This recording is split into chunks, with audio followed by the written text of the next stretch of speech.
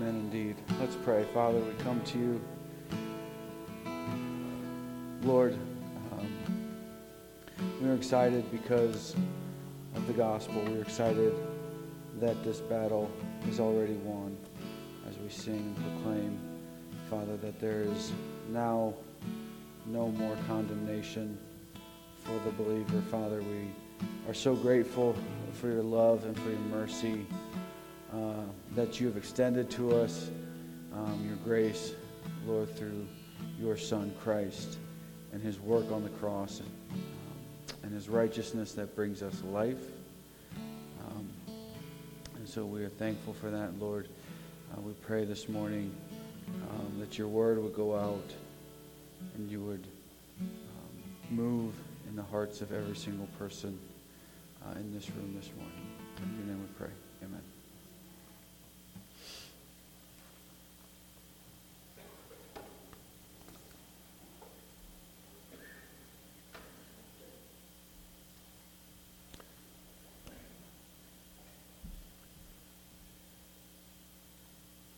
Well, good morning, Mercy Hill West. For those of you who are new here, this year we are preaching through the book of Romans. And so we're going to be continuing on with that today. For those of you who are not new, welcome back. We are going to also be in the book of Romans. In the chapter 8. And so let's just jump right into it. Last week, Brother Matt brought us Romans, the first 8 verses of the 8th chapter. And today we're going to start in verse 9. And we're going to go to verse 14. So if you want to follow along, it goes like this. You, however, are not in the flesh, but in the Spirit, if in fact the Spirit of God dwells in you. Anyone who does not have the Spirit of Christ does not belong to him. But if Christ is in you, although the body is dead because of sin, the Spirit is life because of righteousness. If the Spirit of him who raised Jesus from the dead dwells in you, he who raised Christ Jesus from the dead will also give life to your mortal bodies through his Spirit who dwells in you. Verse 12, so then, brothers, we are debtors, not to the flesh, to live according to the flesh. For if you live according to the flesh, you will die. But if by the Spirit you put to death the deeds of the body, you will live. For all who are led by the Spirit of God are sons of God. Let's pray one more time. Father, we thank you so much for this section of Scripture. Lord, we thank you that we are yours and that your Spirit is now dwelling in us as believers. And just pray, Father, again that you would lead this sermon and the rest of this service. In your name we pray. Amen. All right. So, in the year 1995, the movie Braveheart was released. Has anybody here seen the movie Braveheart? That's great. I have not, in fact, ever seen the movie Braveheart. I have, however, seen the great clip that William Wallace gives, his final speech of motivation to his countrymen before going into battle. I don't know the outcome. However, I do know what that speech sounds like and what it looks like. And the reason I tell you this is because this motivational speech that William Wallace uses to empower his fellow Scotsmen is very much sort of what we are looking at today in Romans. And that as we study sort of this section, we get this motivational feeling from Paul, that he's motivating us to do something. He's encouraging us. If you recall in the movie Braveheart, or at least in this 10-minute clip, he starts off with his introduction that he's William Wallace and so on, and there's some disbelief. But then once he's gotten them to believe he's William Wallace, he asks them, he poses this question that, you come to me as free men today, will you fight as free men? And then unfortunately, if you don't know, he hears this resounding sort of anticlimactic response, which is no. We're going to run and we're going to live. And then this is where he somehow encourages them to fight, is that he tells them, you may die today if we fight. Run and you may live for a while at least. And then he says, in your dying beds, or in your beds dying many years from now, would you be willing to trade all of those days from this day to that for one chance and one chance alone to come back here and tell your enemies that they may take our lives, but they'll never take our freedom? And then everybody was like, yeah, let's go. And they fight the Scots, and I don't know what happens after that because the clip ends. But I tell you this because one of the things, there are things that are common in every motivational speech. So any film that you watch or any book that you read that has a motivational speech, there are going to be some similarities.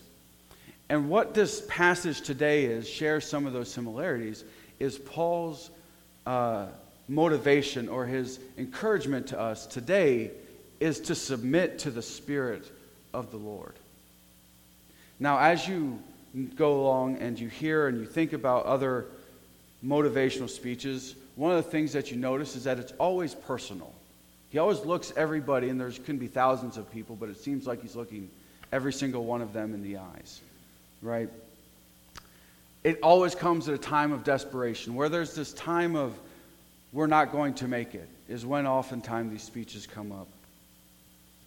There's always going to be a reminder of the amount of work or what is true in these situations of these people. We're always going to draw on some sort of intangible, right? So in the case of Braveheart, freedom, right? It can be your pride or your love or whatever it is that is happening in that moment. They always paint this picture of victory. And then, this is my favorite part because it's always seems mildly nonsensical. But they always give this level of assurance that no matter how hard you fight, as long as you leave it all out there, whatever it says on the scoreboard or whatever happens in the end doesn't matter because you're a winner because you gave it all you had. Which is neither here nor there. But we get that same type of feeling when we read this passage, right? Because one of the things that's so important that Paul starts off with is he starts with this personal address, you. Now there are times, like in Galatians, where Paul is talking about this battle between the flesh and the spirit, and he keeps it mildly vague, right? Is that there's this battle that happens. But in the passage today, and what he's doing in Romans, is he's addressing you, the believer, saying that you are not in the flesh, but you are in the Spirit. And he's also going to expand on sort of this awe-inspiring, or the awe-inspiring power of the gospel.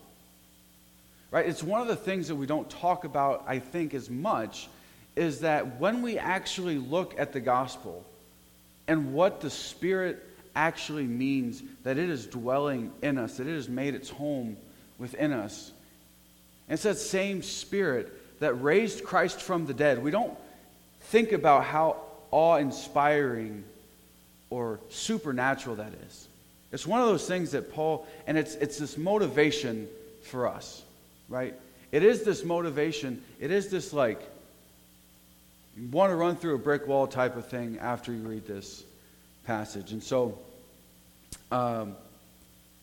one of the things today that we have to talk about, and this is our first point, is that there is life in the Spirit. Or life in the Spirit brings life, we could say. It's mildly redundant, but it is also very true.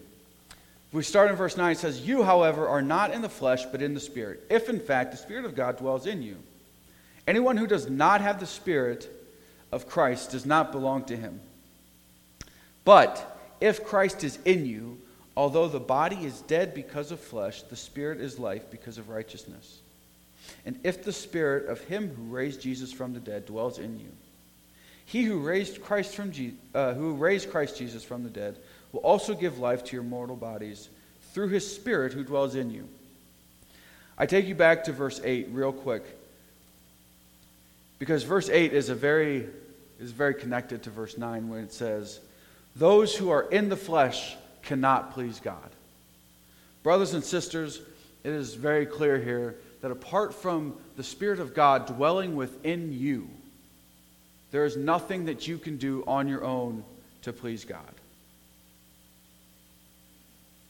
Apart from the flesh, or apart from the Spirit, we are dead. We are dead in our trespasses, and we'll talk about that in a little bit.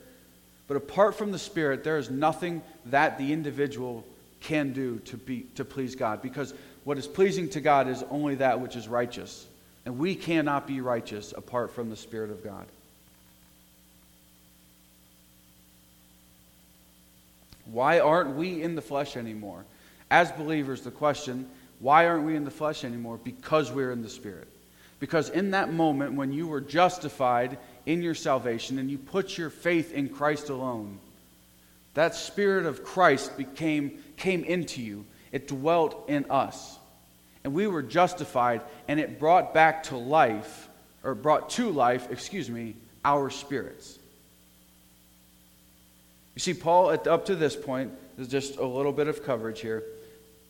Back in Romans 5, Paul made it very clear. We were born into Adam and a sinful nature. In Romans 1, he made it very clear as to what human nature looks like apart from the Spirit of God or left to its own degeneracy. In Romans 7, he's made sure that the flesh is made sure that we know that the flesh cannot uphold the requirements of the law. In Romans 5, he makes clear that salvation is by faith alone, in Christ alone. And then now in Romans 8, he makes clear, that we are under the law of the Spirit and no longer under the law of Moses, that now there is no condemnation for those who are in Christ. You see, the Spirit of God is in those who are justified. I want to take you real briefly to Ephesians 2.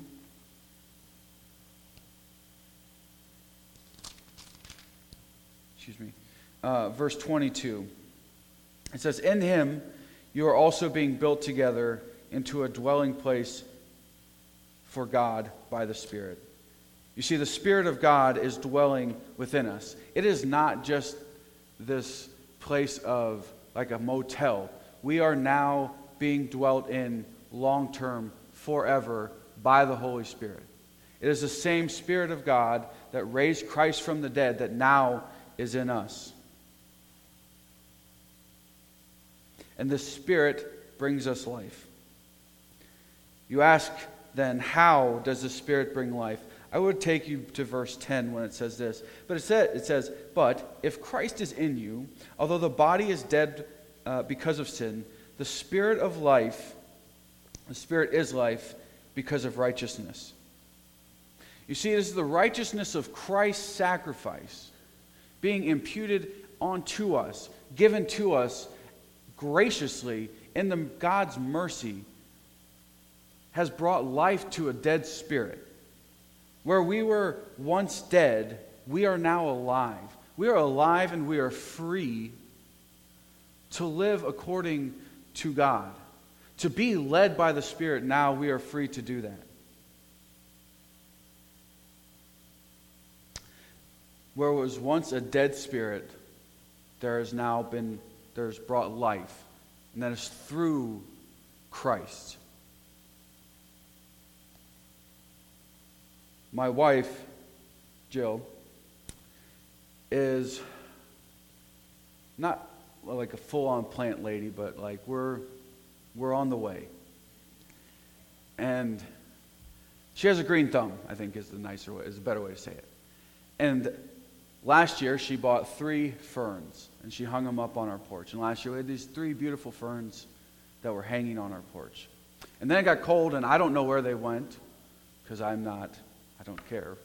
And this spring, however, she pulled out the same three ferns, except now they were like not good looking. They were brown and looked dead pretty well. But because of her ability to nurture plants, ferns specifically here, we now have what looks to be like a living fern again. Now I realize there's a breakdown in this sort of comparison, in that her ferns were, I don't believe dead, but I believe dying, and where we are dead in our trespasses, or we are dead in our sin. It's the same exact thing. Where we were once dead, Christ's Spirit has now brought us life. It is Christ's righteousness. It all comes back to Christ and what he has done for us on the cross, and him being the perfect and righteous sacrifice that now we are able to live. This is why, if we go back to John 15, this is why Jesus said this: "Abide in me and I in you. As the branch cannot bear fruit by itself unless it abides in the vine, neither can you unless you abide in me. I am the vine and you are the branches. Whoever abides in me and I in him, he it is that bears much fruit. For apart from me, you can do nothing." It's the same picture. It's a different picture, same language. Our life comes from Christ. When we are abiding in him, he brings our spirit life. Just like a branch cannot live unless it's connected to the vine intimately, so we cannot produce life if we are not abiding in the vine of Christ. We are to remain in prayer. We are to be in his word. We are to be in biblical community so that we may produce fruit that is pleasing to God. See, apart from Christ, we cannot do that. It is only when we are abiding in him that we can produce the fruit that is pleasing to God. It is that fruit that comes as a byproduct of abiding, being led by the Spirit. We are free from the fear of death, and we are free to obey Christ, because we know that our spirit will live forever with him. Now, what is often good news for one group is often bad news for another. And Paul talks about this, how life in the flesh will lead to death. The second part of verse 9, it says, "Anyone who does not have the Spirit of God does not belong to him." And then back down in 12, it says, "So then, brothers, we are debtors, not to the flesh, to live according to the flesh. For if you live according to the flesh, you will die."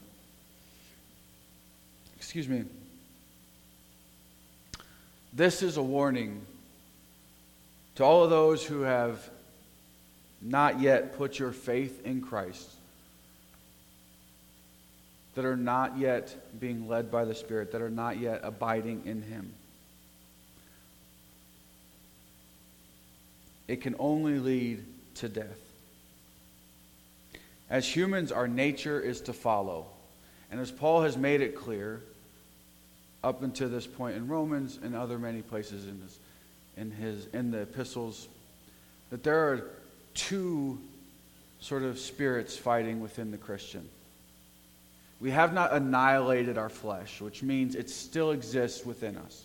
That flesh, the desires of the flesh, will always exist on this side of heaven because it has not been annihilated. But as Paul wrote in Romans 6, it's not to reign in our bodies. Right? We are to be led by the Spirit. And so we are going to always serve one of those two spirits within us. We will either serve the flesh or we will either serve the Spirit. Brothers and sisters, service of the flesh or to the flesh leads to destruction. Why is our spirit dead? Because it is not righteous. Because it's not our righteousness that brings us to life. Again, it is Christ that is our righteousness. He has placed upon us His righteousness.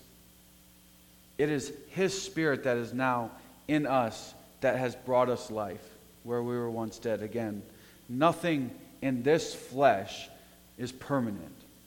I know we like to hold on to things and we like to have nice earthly things, and it is what it is.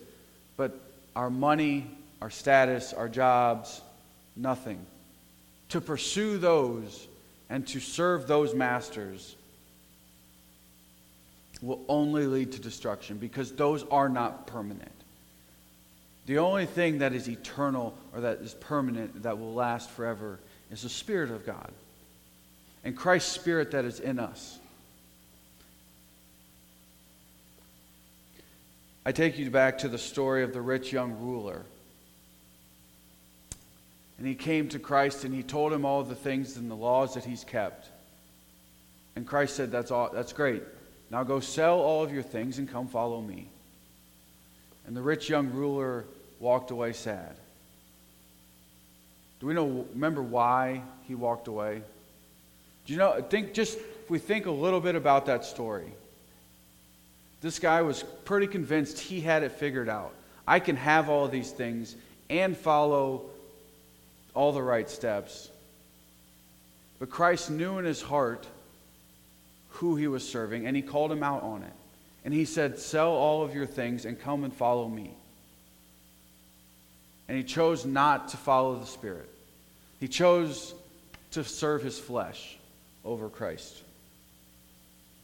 If we do not have the Spirit of God dwelling within us, then we are not His.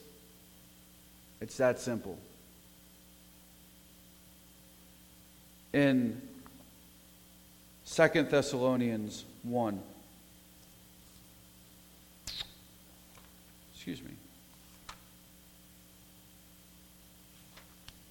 starting in verse, I believe 6. It says, since God considers it just to repay with affliction those who afflict you, and to grant relief to you who are afflicted as well as to us, when the Lord Jesus is revealed from heaven with his mighty angels, in flaming fire, inflicting vengeance on those who do not know God and those who do not obey the gospel of the Lord Jesus Christ. They will suffer the punishment of eternal destruction away from the presence of the Lord and from the glorious might of his might. And when he comes on that day to be glorified in his saints and to be marveled among all who have believed, because of our testimony to you was believed to this end. We always pray for you. Brothers and sisters, if you have not put your faith in Christ alone, the plea this morning is that you do that, and avoid eternal destruction away from Christ. If you are not led by the Spirit, as Paul writes here, then you are not his. We're going to sin. If we haven't already this morning, you will this afternoon. And you will do it again tomorrow, and you'll do it the next day. We will quench the Spirit. But sin is to not reign in our bodies. It's going to happen, and we're going to seek forgiveness, and we are going to repent. But it has nothing to do with your eternal salvation when you are led by the Spirit. You know, one of the things that's very frustrating about current society is this idea of postmodern thinking. And postmodern thought is that there is no true absolute. It's essentially this idea of subjective truth, or like there's gray area. There's always room for gray. If it's true for you, then that makes it true. And it's very frustrating because if there's no absolute truth, then everybody's just kind of gray. And this is absolute truth, brothers and sisters. It is very good news for the believer, and it is very bad news for the non-believer. You know, René Descartes, the French philosopher, said, "I think, therefore I am." I think today we've made it a little different, but in a similar way. In this idea of, if it feels good, therefore I do. Society has convinced us all that the most important person in your life is the person that you see when you look in the mirror. And that if that person wants or desires or needs anything, regardless of what it is, that it is owed to that person. It's just unfortunate that's not the truth. The truth is, if we are going to submit to the flesh, it will lead to death. But, brothers and sisters, there's always good news. You see, the Spirit is the one that is to lead us. We are to submit to that Spirit. And the longer that we submit to the Spirit of Christ, the greater our assurance of our salvation. Now, I want to be very clear here in the beginning.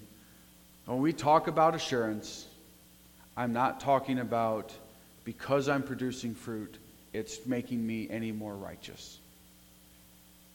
I just want to be very clear. There's absolutely nothing that we do to make ourselves righteous or to increase our righteousness. Our lives are producing fruit, and the more fruit that we are producing, the greater confidence we can have, or assurance that we have, that we are in Christ and He is in us. So when we talk about assurance, that's what we're talking about. We're not talking about this thought that, well, if I don't continue to do good things to assure my own righteousness, then I can't be sure that I'm going to be with Christ in the end. That's not what this is.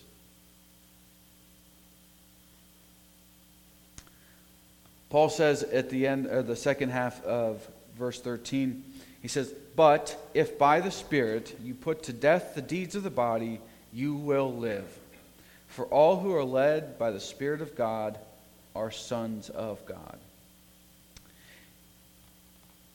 But if by the Spirit. You see, one of the things that is happening here that Paul is talking about is, again, sanctification. Sanctification is this process of the Spirit ministering to us and us being made holy. Sanctification is this synergistic property or process, if you will.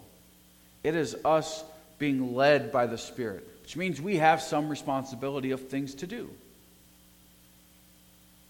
But the Spirit is ministering to us as it is making us more holy.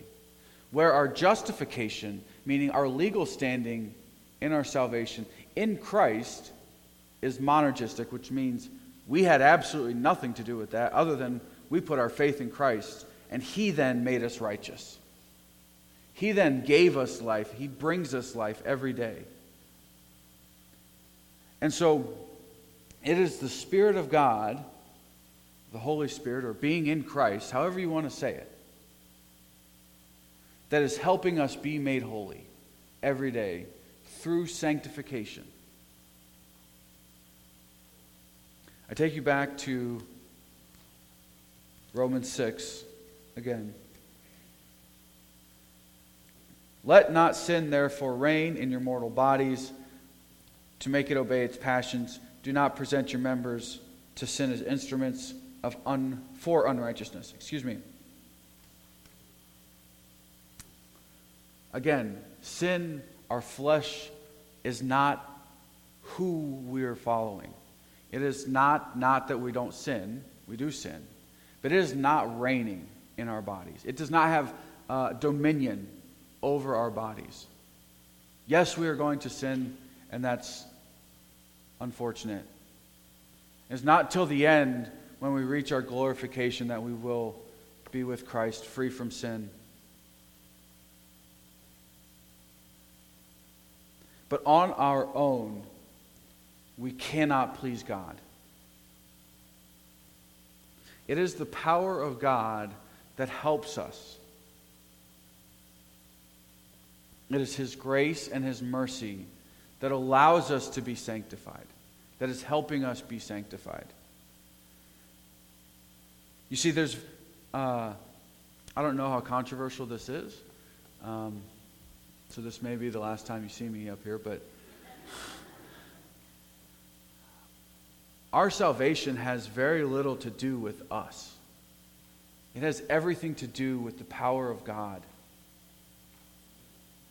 It has everything to do with Him saving us, making us legally in the right standing with God.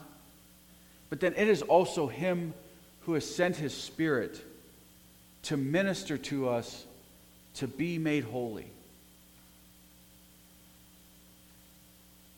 I remind you of the thesis of this entire epistle.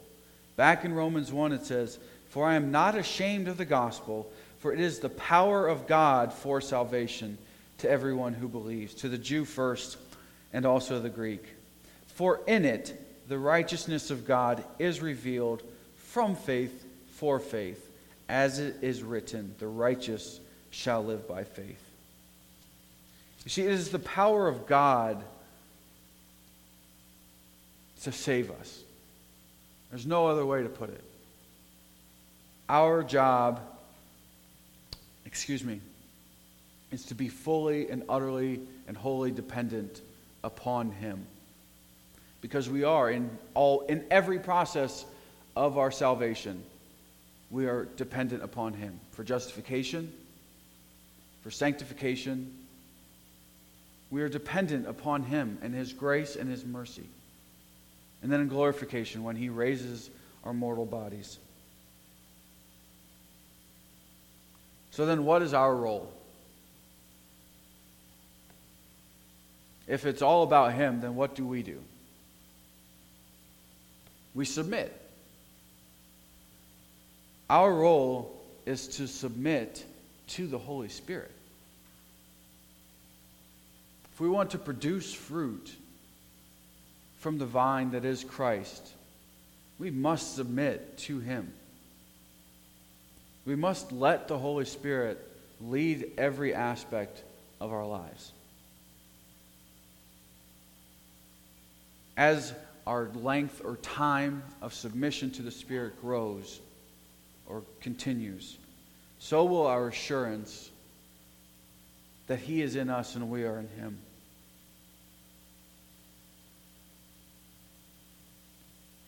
When we submit to the Spirit, we can feel at peace with that submission. Because we can be assured that the fruit we are producing is that of Christ. My son, Oliver, who was here, or is here, but not here, can be assured every morning when he's able to notice himself in the mirror that he is my son, because minus the mustache, he looks pretty well like me. And everybody around him will be assured that he is my son, because whenever there's an authoritative figure that tells him what to do and he does the opposite, they will be assured, and so will he, that he is my son. I say that because, brothers and sisters, the longer we are submitted to the Spirit, the more fruit that we are going to produce. And the more fruit that we can produce, or that is produced in us, as a result of the Spirit ministering to us and our obedience to it, the more assured that we can be that He is ours and we are His. Submission implies humility. We must die to the flesh daily and live in the Spirit of Christ. If we can do this, brothers and sisters, again, the peace that comes with the assurance of knowing that I haven't done anything but obey and submit. But we know that the Spirit is in us, and if we believe what the Word of God says in us, then we know that we are His. Ephesians 1:13 says, "In Him you also, when you heard the word of truth, the gospel of your salvation, and believed in Him, were sealed with the promised Holy Spirit, who is the guarantee of your inheritance until we acquire possession of it, to the praise of His glory."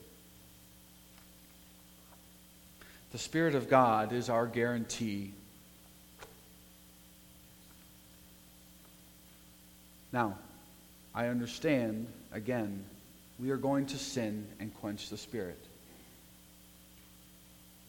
And the enemy will use that, or attempt to use that, to make you question what is true.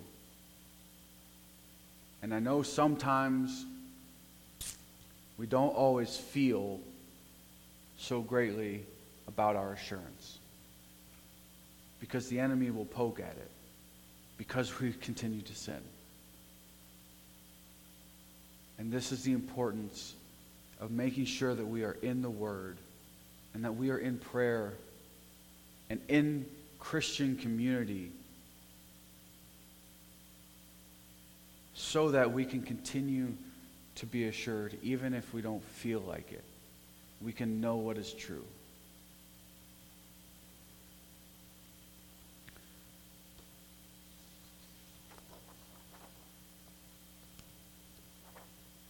So in closing,